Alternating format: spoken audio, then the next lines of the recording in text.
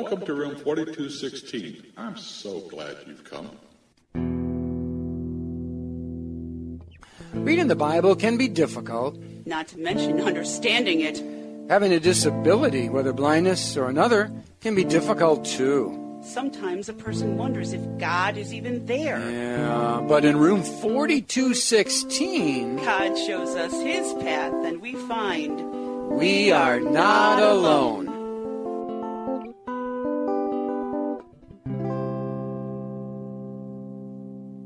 Hi, everyone. It's Pastor Dave. Hi, everyone. It's Cecilia.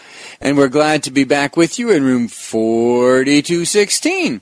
Looks like this really is our last day with the book of Job. What are we going to do next? Who knows? But before we talk about ideas sent to our inbox, we do have a message from the inbox. This message is from a listener, Deb, and Deb wrote, Dear Pastor Dave,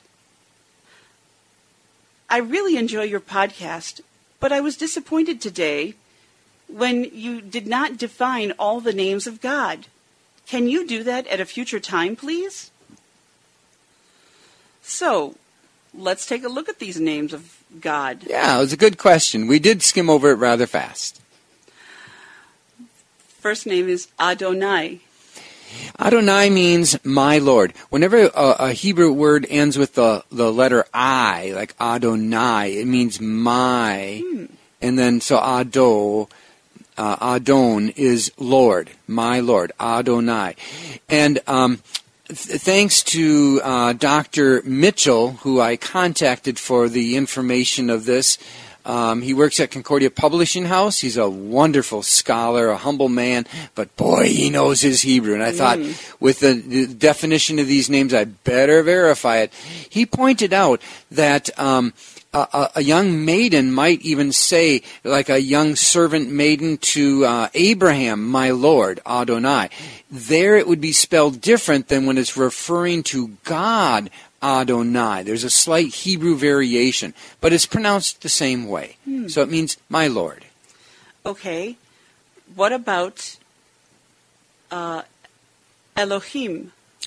Elohim, El, and this is again a basic Hebrew, El means God. And then with anything else with it, it's kind of adding to it. Elohim means plural, multiple God. And some believe it could be, what's that called? The majesty? Plural of majesty. We are ready to receive your obeisance now. Yes, like the Queen of England. Yes, that plural of majesty. But more than likely, most people believe it's referring to the Trinity, Father, Son, and Holy Spirit. So it's not just a plural of majesty, but even more than that, the Trinity. Okay. Then there's that song that we used to know in the 80s. Before you go to that one, because it's real close to Elohim, is Eloheinu. Oh, yes. And Eloheinu. That is a variation of Elohim, God in plural, but here it is my, with the U at the end, it's our God of plural. We're getting a great Hebrew lesson today, folks. Okay. Okay, then there's that song that many of us used to know back in the 80s. El Shaddai, El Shaddai, da da da. Yep. What does El Shaddai mean? El, again, is God. Okay. Shaddai means, it's a variation off the word almighty or power or not majesty, might. So it pretty much means God Almighty. And this is the one that the Friends used significantly with Job when they talked in reference to, you must have done some sin against El Shaddai. Or they may have used also, there was sometimes they use Adonai, but the key is it's a distant, powerful, mighty God. Well, then, of course, there's Yahweh. We mentioned Yahweh before, but review it for us, please. Yeah, and thank you, and I'm glad you kept El Shaddai to the end about the mighty power, and that's that distant universe off God who comes rolling in with judgment and power. Yahweh literally means I am, who I am. This is when Moses stood at the burning bush and said, "Who shall I say sent you?" And God said, "I am who I am." And it's JHWH. Now, Hebrew actually doesn't have vowels. It only has consonants. And so that to be sure that it was said correctly, they kind of like vowels were added. It's called pointings, actually. It looks like our commas and question marks and apostrophes and things, and so it's called pointing above those consonants.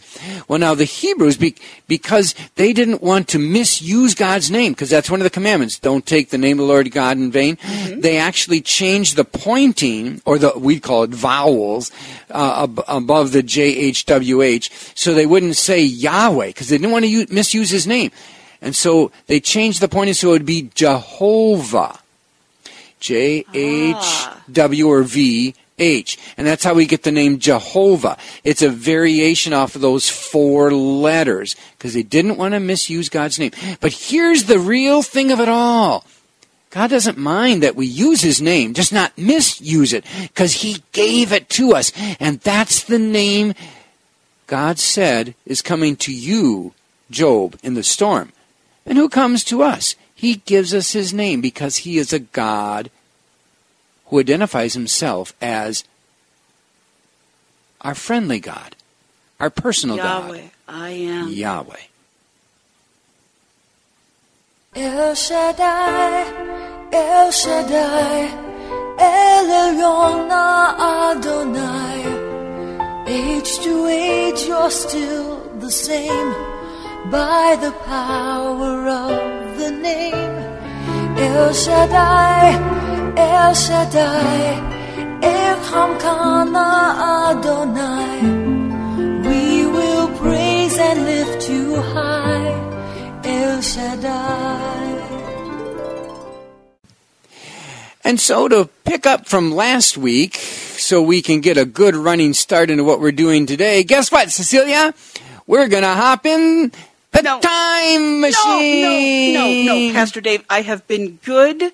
I have done the time machine for 2 weeks in a row. You don't like the time machine? You know how I feel about the time machine. Do you like the TARDIS? This isn't a TARDIS. This is some crazy contraption that you probably built yourself in your workshop. Yeah, but and for those who don't know, the TARDIS is a time machine on Doctor Who.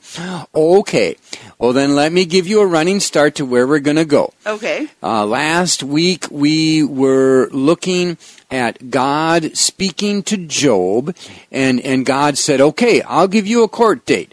And he started explaining his etzah. Were you there? Wait. Redefine etzah.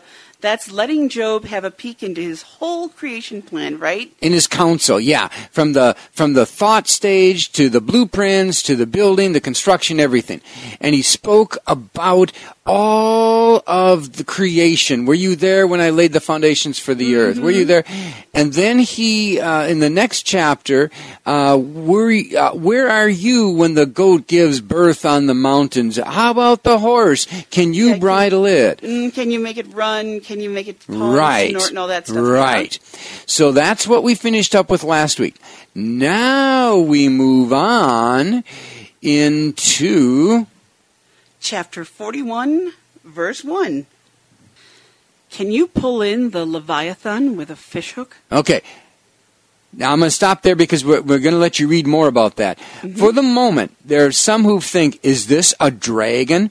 And I go ahead. Wondered about Go that. ahead and think dragon right now. It isn't, but I'll explain in a second. Think dragon as he's describing this and picture all of these things. Okay. So, can you pull in the Leviathan with a fishhook? Or tie his tongue down with a rope? Can you put a cord through his nose or pierce his jaw with a hook? Will he keep begging you for mercy? Will he speak to you with gentle words? Will he make an agreement with you for you to take him as your slave? Okay, we're getting the idea. life? Skip down a little bit then. Moving to verse 8.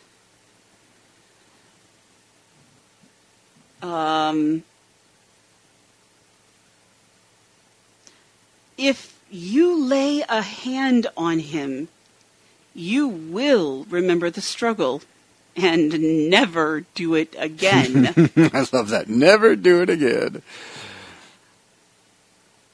Any hope of subduing him is false. The mere sight of him is overpowering.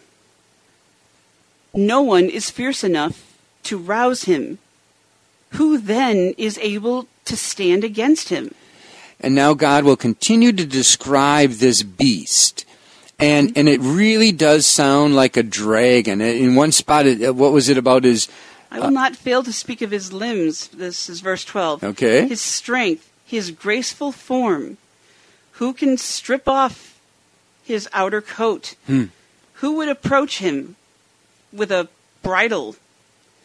Who dares open the doors of his mouth, ringed about with his fearsome teeth? His back has rows of shields tightly sealed together. And then it goes on and it talks about firebrands stream from his mouth. Yep. His eyes are flashes of light. Now, some have wondered, could this be a description of a crocodile? Could this be, is there once a dragon that no longer exists? Here's an interesting one that my professor suggested. In Revelation, there is a dragon that is mentioned. Now again, the book of Revelation is using picture language to describe things. And in the book of Revelation, who is the dragon? The devil. The devil. And isn't this the most wonderful description of the devil? Who can wrestle with him and win? And on about his mightiness, and no one can tame him. No man can, anyway. And so it's suggested that this dragon is the devil himself. And Job doesn't know that it's this same dragon that was wanting to torment him in the very beginning of the book. But God was in control of all of it. None of it would have happened if God hadn't said, you can, but only this much. He had the reign. He was holding the reins of that awful dragon. The amazing thing, too, is we also see some, and you really got to work hard at this. I don't want to say hard, but you can see then the description of Christ as he then struggled with the dragon, the devil. And no, Job could not subdue him, but Jesus could. And he did. And that's why Jesus is our Savior, because God himself came into the Etzah, into the building blocks and fabric of humanity to save humanity. The building block that was rejected became the cornerstone of a whole new world. The building block that was rejected became the cornerstone of a whole new world. The building block that was rejected became the cornerstone of a whole new world. The building block that was rejected. And so now we start with the last chapter of Job. The last chapter of Job, 42. Then Job replied to the Lord, I know that you can do all things. No plan of yours can be thwarted. You asked me, Who is this that obscures my counsel without knowledge? Surely I spoke of things I did not understand, things too wonderful for me to know. You said, listen now, and I will speak. I will question you, and you shall answer me. My ears had heard of you, but now my eyes have seen you. Therefore, I despise myself and repent in dust and ashes. What is really significant in this section here is Job says, with my ears I have heard of you, with my eyes I have seen you. It's the difference between hearing about something and actually experiencing it. Kind of, again, it's the Adonai, the El Shaddai, the distant God versus the Yahweh. And Job is saying, I have seen you. It also jumps us back, and we didn't talk much about this when we were in some of these discussions. Job chapter 19, it's some of the most famous verses, 26 and 27. I know that my Redeemer shall live, and he shall stand on the earth on the last day. And though my body decay and my skin be no more, yet I shall see him. With mine own eyes I will behold him. And so God is actually fulfilling these words of Job. Job didn't mean it quite that way in chapter 19, but he does hear that Job not only hears about this God, distant God of the universe, but experiences him with his very life. Whoa, wait a minute. Yeah. A couple of questions here. Okay. First of all, you said that I know that my Redeemer lives means something here, but it didn't mean anything in chapter 19. Okay. Okay, and Yeah. then chapter 19 of the book of Job is in all that padding that we skipped. Mm-hmm. And so did Job really say that? Or is that something that Okay. poetic license again? You kind of caught me real quick here on those words, yeah, because I was just kind of going really excited. First off, it was in this discussion that came several centuries later, as well as what we're dealing with right now in what chapter are we in, 41? Yes. Yeah, both of these are later in dealing with this if-then type of dilemma that some people make with religion. Do everything right and God will dispense goodness to you. And it doesn't work that way. So they are both part of that, and so they both connect together. But even more importantly, in chapter 19, and this is a comforting thing, Job said, hey, I'm going to die, but I am righteous, and I know I will see my God. Okay, that's a statement of faith. Okay. Here in this chapter, God is saying, he came to Job and said, okay, you want a court date? And Job is saying, oh my gosh, I see him now with mine own eyes. It's almost as though Job might have known with his head in chapter 19, but he knows with his heart now. That is true, but even more than that, it's in chapter 19, he's talking about eternity.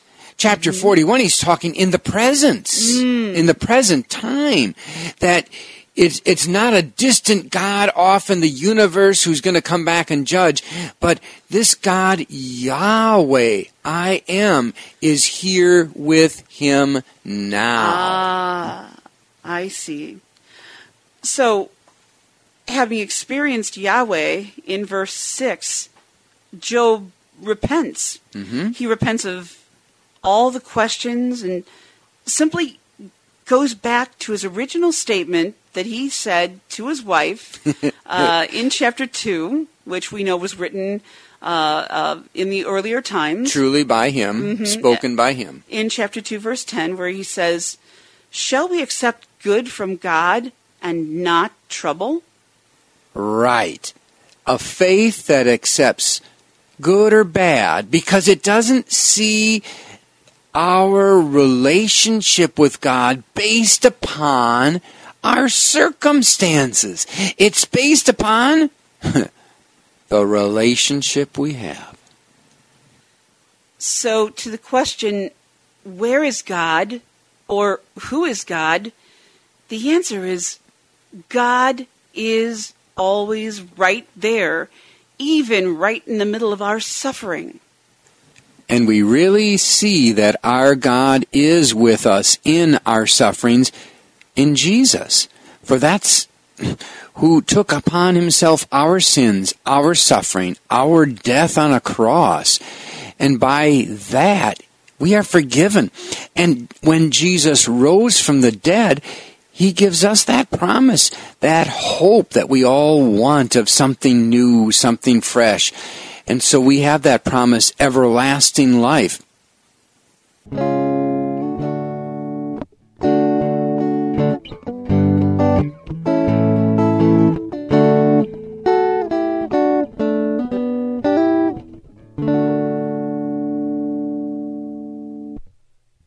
Let me read on, beginning at verse 7. After the Lord said these things to Job, he said to Eliphaz the Temanite, I am angry with you and your 2 friends, because you have not spoken of me what is right, as my servant Job has.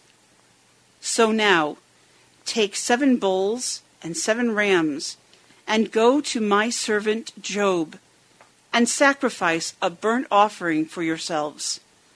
My servant Job will pray for you, and I will accept his prayers, and not deal with you according to your folly. You have not spoken of me what is right, as my servant Job has.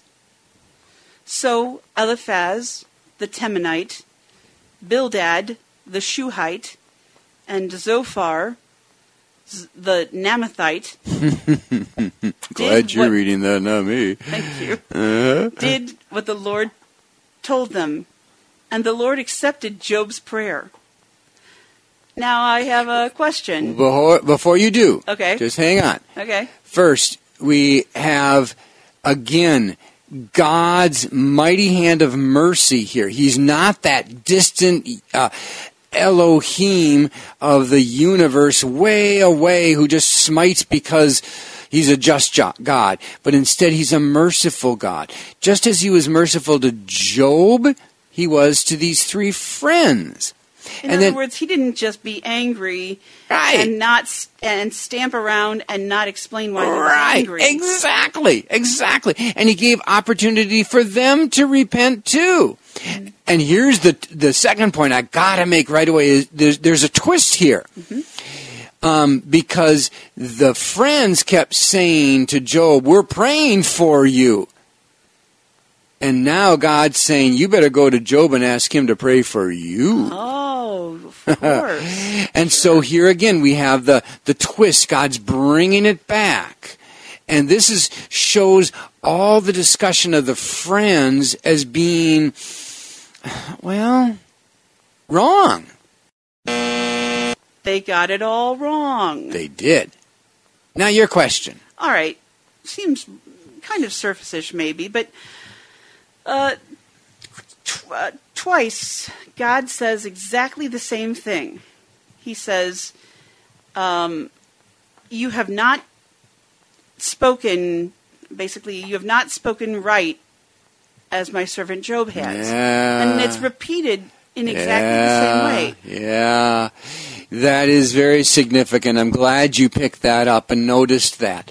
I'll be honest, I didn't quite see that, but that just underscores the fact that these friends had it all wrong. And what was the friends' argument to Job? On all their speeches, we kept hammering away. What did the friends say? What have you done? Pray that you will be made righteous. And this is why you're suffering and all this has happened because what have you done wrong? And Job kept saying, I've done nothing wrong. I'm just the same old guy as I was when I was rich and famous. And that's why God said, you have not spoken of me right as my servant Job has. Correct. And he said it twice. Twice. Because they kept saying it over and over again. Because God doesn't work that way. If you do bad, then I'm going to punish you. God just doesn't work that way. He sends the rain and the sunshine to the just and the unjust alike, sinners and saints. God provides His presence with us, not blessing. Because all these friends were saying, we know when God is blessing you because you have earthly riches. And if you don't have earthly riches, then God's not blessing you. Therefore, you must have problems. It's that if-then. And God is saying, no. And Job had it right. It wasn't about, because he was a righteous man. He did have faith. Just as we hear too often, we know why you're disabled. It's because of you don't have enough faith or you've sinned. That's not true. And the book of Job, therefore, does speak to us. And I've heard many people say, "Oh, you're really the book of Job. You're living through your suffering with patience." No, that's really not the message of Job. No. The message of Job is suffering has nothing to do with what we've done or not done. It just is. Even as Job said to his wife, should we not receive good from God as well as trouble? Trouble. Yeah. Both come from the hand of God. But we also know that good comes from the hand of God, and His mercy, and His forgiveness, and so many other things as well.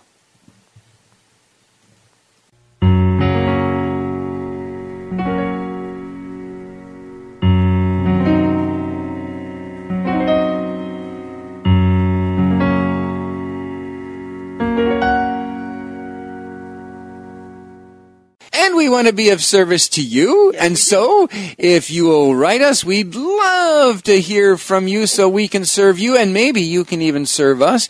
By all means, we love to hear from you with ideas, suggestions, like, poems. for instance, what book are we going to be studying next? The Bible.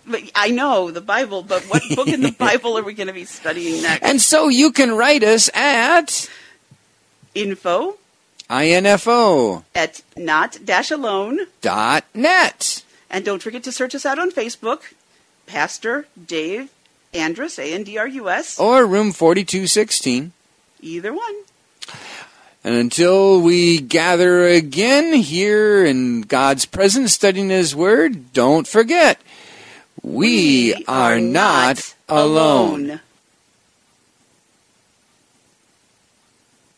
I will lead you who are blind by the ways you have not known, along unfamiliar paths. I will guide you. I will turn the darkness into light before you and make the rough places smooth. These are the things I will do. I will not forsake you. Do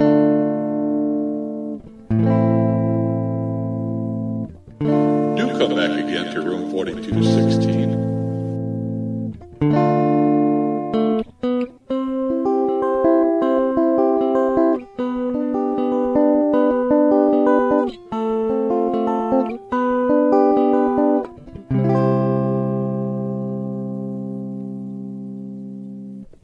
Credits: the Reverend Dr. Christopher W. Mitchell, Concordia Commentary Editor, Concordia Publishing House, St. Louis, Missouri. The Reverend Dr. Henry Rowald, Professor, Concordia Seminary, St. Louis, Missouri. Amy Grant, El Shaddai, from the album Age to Age. Noel Paul Stuckey, The Building Block, from the album Reel to Reel. And our interlude musicians, Terry Nord and Robert Vaughn.